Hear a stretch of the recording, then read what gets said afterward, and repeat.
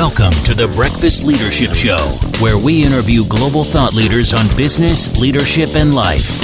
Here's your host, keynote speaker, best-selling author, and chief burnout officer of the Breakfast Leadership Network, Michael Levitt.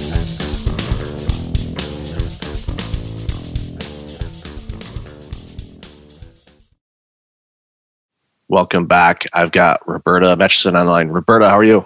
I'm terrific. How are you? I am amazing. I'm really looking forward to this conversation. As we talked about a little bit in the pre-show, you're going to be even more productive because the demand for what you do is going to increase dramatically over these next few years, I anticipate. So why don't you share with the audience a little bit about you and the work that you do? Sure. I help organizations attract and retain the best people. And right now, there are millions of job openings and not enough people to fill them. So yes, I have been very busy. And so the two areas that I focus on is helping organizations become talent magnets. And then the other side of that is making sure that they're so magnetic that people stick to them and they don't leave. Because if they do leave right now, I don't know who you're going to get to fill those jobs, and neither do you. It's so true. And we've seen articles all about, the shortage of talent and the war on talent, which we've heard about before, but it's really amazing what's going on right now. And of course, I know the Wall Street Journal and other places have called it the Great Resignation because a lot of people are just leaving. And so obviously those organizations aren't using any type of magnetic power to keep those people. So like you said, if a key person leaves, before the pandemic, like, okay, well, we can find somebody. Yes, it's going to take time to get them on board and into the swing of things, depending on what level of the organization they're in. But now it's, a key person leaves, that is a gigantic risk for these organizations. Absolutely. And I think a lot of organizations or a lot of leaders think, oh, that'll never happen here, right? and then as soon as I say that, they go, they check their email and there's like, oh my gosh, there's like a letter of resignation. Well, we've seen, and I know there was an article the other day, it was a fast food restaurant where the employees all left and they changed the marquee outside saying, apologies for the inconvenience, we all quit. And like, okay, here's just a full restaurant. I would love to see that article. Afterwards, I'll send it to you because I looked at it and you look at that, and of course, at the surface, you go, wow, what's going on there? And there's a lot of dynamics. It's not just everybody, I think, wants a singular answer on why that happened, but there was dynamics. I'm guessing that, the work environment wasn't what it could be. It could be, the management wasn't treating employees the way that the employees expected to be treated. Maybe the environment wasn't as healthy as could be. There's so many different factors in it, but bottom line, when an entire organization just ups and leaves, you think, okay, yeah, that's a restaurant, but what's next? Could it be a factory? Could it be an auto parts supplier? My better half works for an auto parts supplier, and they are growing dramatically. They just had to open up an additional warehouse because they've got so much work. But a situation is, people, an entire warehouse could one day say, you know what, enough's enough, and pick up and leave.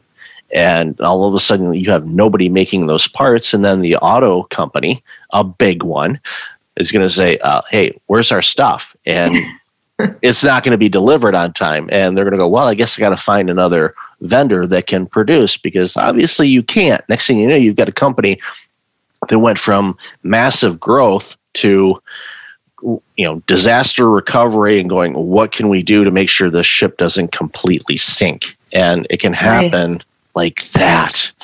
Yeah. And what's so interesting is that, I just did this project with this organization and it was for a call center. And they were all of a sudden seeing a huge spike in employee turnover. And, most companies are like, well, it's just the call center. Everyone has high turnover. And this particular organization had a new head chief HR officer. And she was like, something's not right here. And sure enough, I went in and did what I call Matcheson's ESP, Extra Stickiness Project. And I spoke to the people who had left the organization within the last year.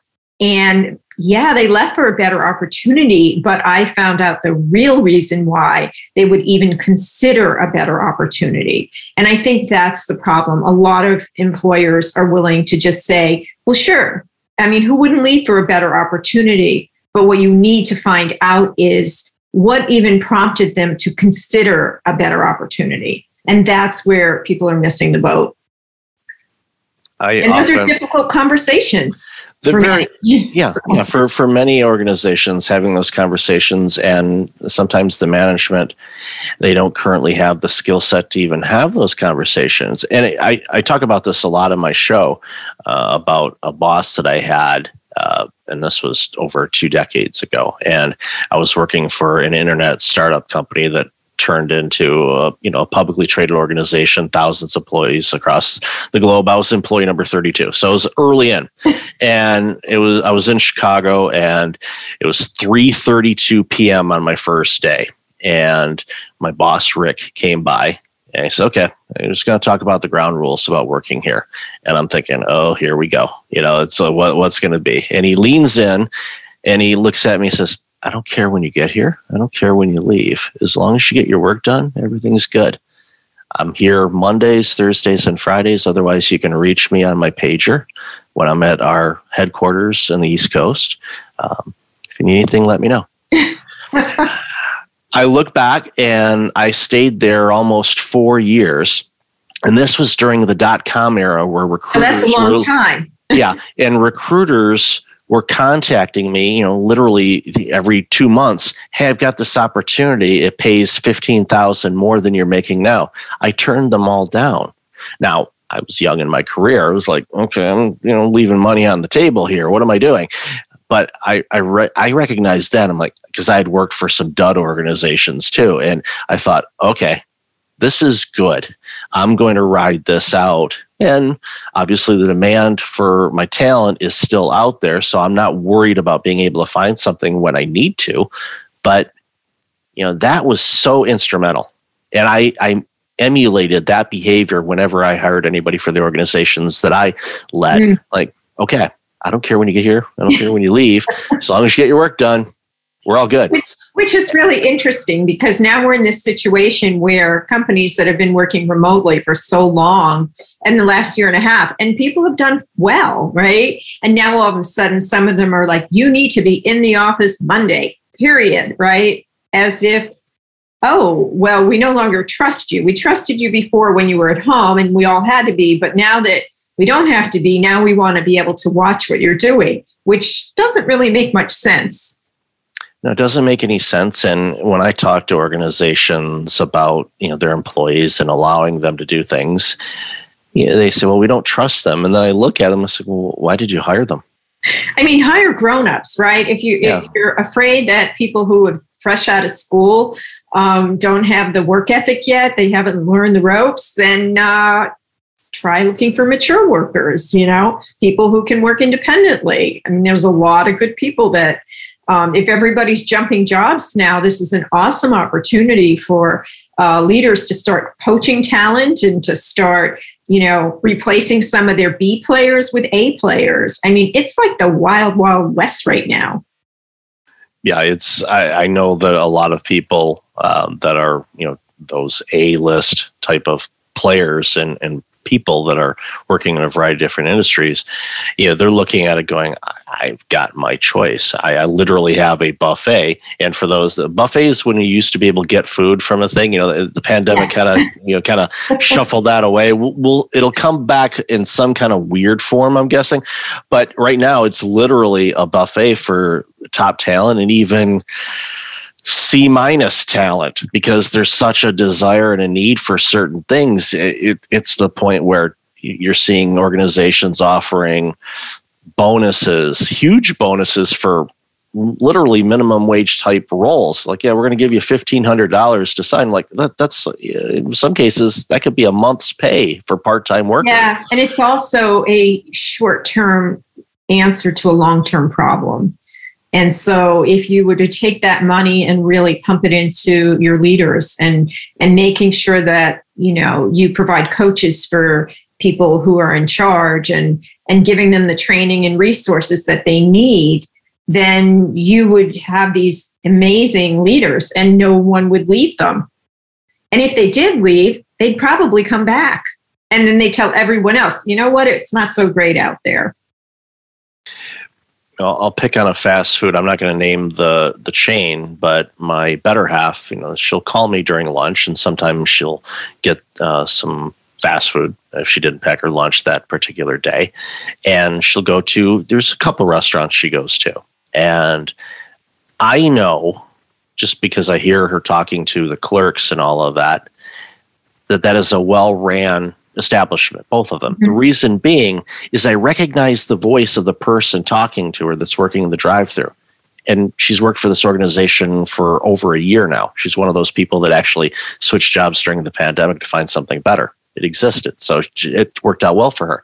So there's two restaurants that, obviously are doing something right because it's the same people and they sound just as happy and go lucky and they interact with her and all of that. They enjoy what they're doing. Mm-hmm. That environment exists there. So the manager there and the owner is doing something well that makes people enjoy the work. I think we should tell everyone who this company is, because they're a prime example of what you can be.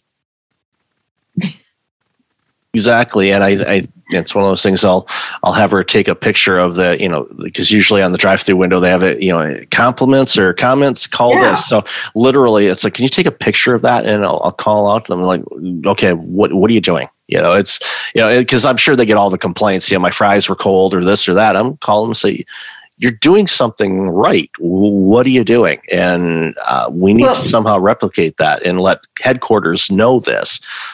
So here's an interesting spin on that. Several years back before the pandemic, my family and I traveled to Turkey, and we were in Istanbul, and we stayed at this hotel, and there was a note next to the phone, and it said, if you have any issues, please call my personal mobile phone. And it was the owner of the hotel chain. There were like 6 hotels he owned. And I had the opportunity while I was there to meet him. And I just said, that just totally blew me away. Like, does anyone ever call you? And he said, honestly, I think I've gotten 3 calls. And each person said, I just wanted to know if you were really answering the phone. Like, they had no complaints. And because he had his name out there and the employees were so well trained and he treated them like family, he didn't worry that he was going to be hounded. Now, imagine if you were the president of McDonald's and you said, I'm going to put my mobile phone here because I believe so much in the way we treat our customers and our employees that anyone who wants to call me can. Imagine that, right? I think it's a really interesting challenge. And if the president is listening, I think that's what they should do. Well, it's a game changer. It sets the expectations. It creates accountability from the top all the way down, and it creates ownership. I think one of the things that I've noticed about people when they're working for an organization, doesn't matter what type of organization it is, even though they may not have ownership of the company, when they actually invest for the well-being of that company and what they produce for their customers, it shows, and they enjoy what they do. Yes, work is work. It's challenging. It can be tiring. Sometimes things aren't as fun as they could be or whatnot, and sometimes they're draining. But I find that people that aren't overly stressed and don't burn out in the work setting is because they're actually feeling fulfilled by what they're doing and they enjoy the labor of their labor. Right. And, I firmly believe that, most people don't get up to go to work and think, I'm just going to be a really crappy employee today, right? And so, you and I were talking about these difficult conversations, and it's almost like if somebody doesn't bring to your attention that you're doing something that's not correct, how are you supposed to fix it, right? I mean, your intent isn't to fail, it's to succeed. And And, one of the reasons that I wrote this book, Can We Talk, is because I believe that it takes two people to have a conversation. And so it's not just your boss who gets to say, can we talk? You have to respond. And so in the book, I talk about ways for you to respond if your boss says, can we talk? I also give examples and scripts for people who might need to have a difficult conversation with a coworker. And then also for leaders, if you've got, to have those conversations with your team members. So I made sure that I packaged it in a way that there was something in there for everyone, because I know as a former employee and somebody, who had a manager who was not great, that there were things that I could have said when she said to me, can we talk, that would have perhaps made the situation a little bit better for me. Yeah, those conversations are important, and I always feel they need to be ongoing, not at the year-end review. Right, and it's not just one and done, right? It's sort of like you go in, you have this difficult conversation, you're the boss, and you leave, and you're like, oh, that was good, right? And then the employee's like, man, like, what the heck was that, right? Mm-hmm. And then there's no follow-up. And so then it's review time, and your boss is like, well, you're not going to get a raise, right? Just like, what? Like, what the heck does that mean? So, yeah, a lot of confusion. Yeah, I'm a fan of, the frequent conversation. If they need to do a review, it's, okay, great, but do it, ongoing, and praise publicly, correct privately, all the things that, because you don't want to embarrass an employee. I mean, they're going to feel bad if they're not doing well, because like you said, no one sets out to say, I'm going to be a lousy employee today. No, everyone wants to do well because they take pride in what they do, the skills that they've picked up and they're learning, and it makes for a better work environment. Because I've been in places where everyone's kind of just apprehensive and a little leery about misstepping or saying something wrong. Sometimes it's when they have a new boss or new ownership or something like that. Everyone's a little nervous about how everything's going to shape out. But ultimately, when you have an environment where communication is not only encouraged but expected, it just makes it a much healthier environment, because you can correct things before they become insurmountable to deal with. Well, I mean, you're really going for commitment and not compliance. And too often in organizations, leaders want compliance, but the people who are complying aren't really committed. So that creates, especially now when you're not committed, and that headhunter that you described who would call you every month, when she calls you today and you're not feeling particularly committed, you take the call. Yeah, and I have in the past. I'm like, okay, yeah, I'm so upset right now. I'll take that call. And sometimes, and I know in my past I've done that, and I made a lateral move that really was a bad move. I should have stayed where I was at until something better came along. But you learn from that, and you pick up on those things. But hopefully you can avoid those types of challenges if you're in an environment where, I love how you said, the commitment versus compliance. I think there's a lot of people that are literally doing the compliance road, and that's why you see, they say workplace engagement. It's like, yeah, people aren't engaged because if they got to be compliant, they're like, okay, I'm a notch above a robot. If they ever if they get a robot in here, then I'm done. So, okay, why am I going the extra block? Forget it. I'm just going to stay here and do what I'm required to do, and that's it. And they don't offer any suggestions, observations. They're just robotic, and there's so many lost opportunities on that instead of this fear-based management system. I think they tried that back, I don't know, when the cavemen were around, and I don't think it really worked. It's never worked, but for some reason, people still pull out that playbook. I'm like, what are you doing? You want people committed. You put people in their ideal spot for them to thrive. and both personally and professionally. Give them all the tools that they need to be able to do that and work on their vocation. Give them some autonomy. Like you mentioned a few minutes ago about everybody working from home, and hey, it worked. Okay, no, you can't work from home. Like, what the heck did I just do? It's like, that was 2020 a dream? Is COVID make believe? No. Yeah, I feel like I'm in a movie, right? Yeah, exactly. Yeah, a very, very Groundhog Day type of horror movie, I think, in many cases. But at the end of the day, we're getting through there. But again, that's the thing. The cat, I tell people that cat is not only out of the bag, it used its claws, it shredded the bag. There's no bag to go back into. So, and that's where the war on talent and, the top A talent are going to be able to say, I want to work for a place where I can be hybrid or maybe work remotely all the time. Or there are people, from all the stats that I'm seeing in research and everything, there are people that really want to go back to the office. Great. That's awesome. Go ahead. Be my guest. Yeah. Go for it. It's like, enjoy the commute. Yeah. But I say that tongue in cheek, but there are reasons why they like that, because, it could be the restaurants, or it gives them, they like their life to be, have segments to it, whatever. And there's nothing wrong with that. I'm chuckling because my son, who is a senior in college and a co-op student, the thing that he missed most about this most recent co-op is that he's like, Mom, there's no free food.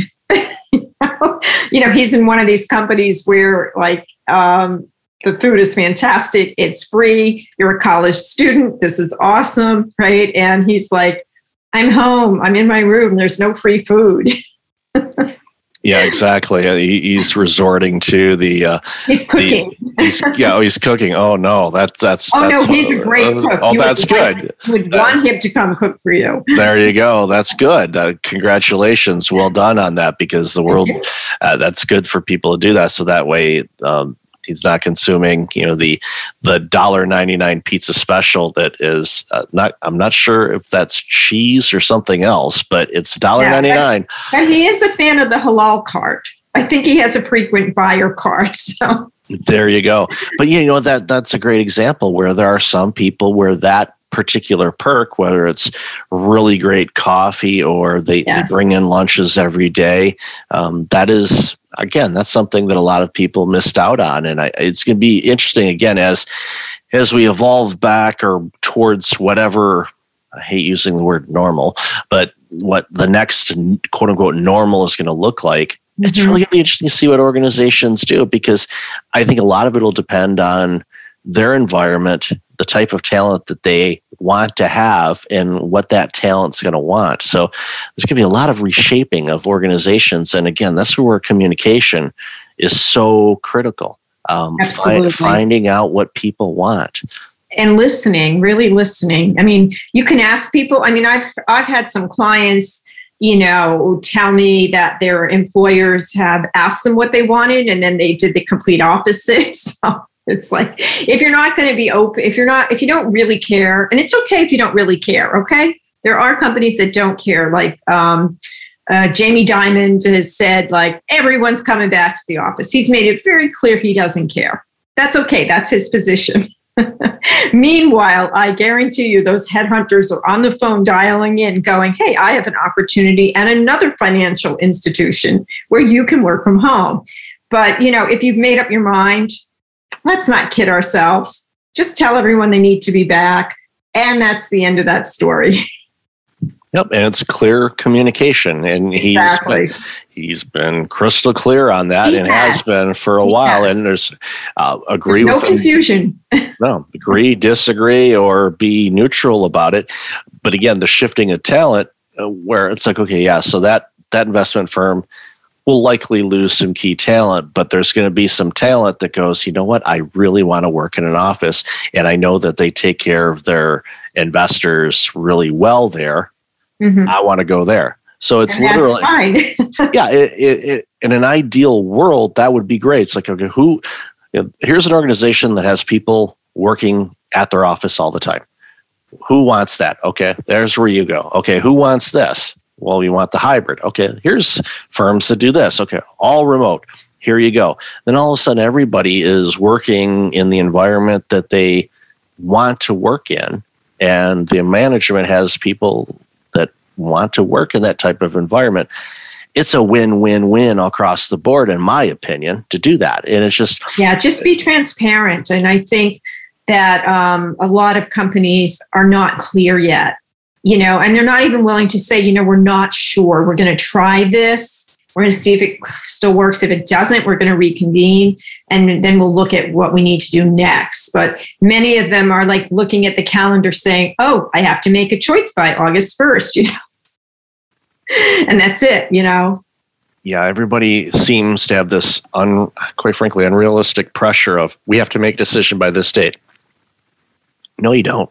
I mean, in my opinion, unless, the board or something says, no, we want this, firmed up. Okay, fine. Then clear, concise, make it happen. But for many organizations, they should say, we're not sure. And it's going to be a little clunky at the beginning, but we're going to work through it, and we're going to talk it out and see what everybody feels. And we'll land on what feels right for everybody. Absolutely. And when people do that, those are the organizations, quite frankly, that end up being magnetized. And they go, okay, this organization listens to its employees, has input, helps design and shape how that organization is ran, and word of mouth hits it. And they're like, okay, this is an organization that's actually fun to work for. And how do I get in? Exactly. Then sign me up.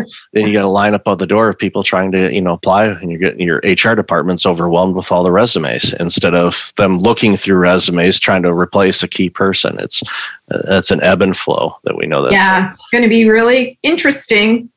Absolutely. So, Roberta, I've loved this conversation. I could probably talk to you for hours about this in 18,000 different directions on it, but really appreciate your time today. So where can people find out more about you? Where can they pick up the book and all the other amazing work you do? Well, they can find out about me by going to my website. The website is Matuson, Matuson, consulting.com. There's a book page there. So if you click on books, you can choose your favorite vendor and order my newest book, Can We Talk? I have another book, Evergreen Talent, that came out last February that could be very helpful for those of you who are looking to seed, grow, and cultivate your workforce. And so that's available as well. And I'm a LinkedIn learning author, and you all can catch one of my courses on LinkedIn. And if you'd like to send me an invite on LinkedIn, mention this podcast, and I will gladly accept your invitation. Awesome. And thank you for that. And I'll definitely have that information in the show notes. So, Roberta, thank you again for your time today. And thank you for this amazing work. As I said, make sure you rest up, because I think you will be busy for years to come. So thank you so much for being on the show today. My pleasure. Thank you. Thanks for listening to the Breakfast Leadership Show, part of the Breakfast Leadership Network. Visit breakfastleadership.com for tips on empowering your business and your life.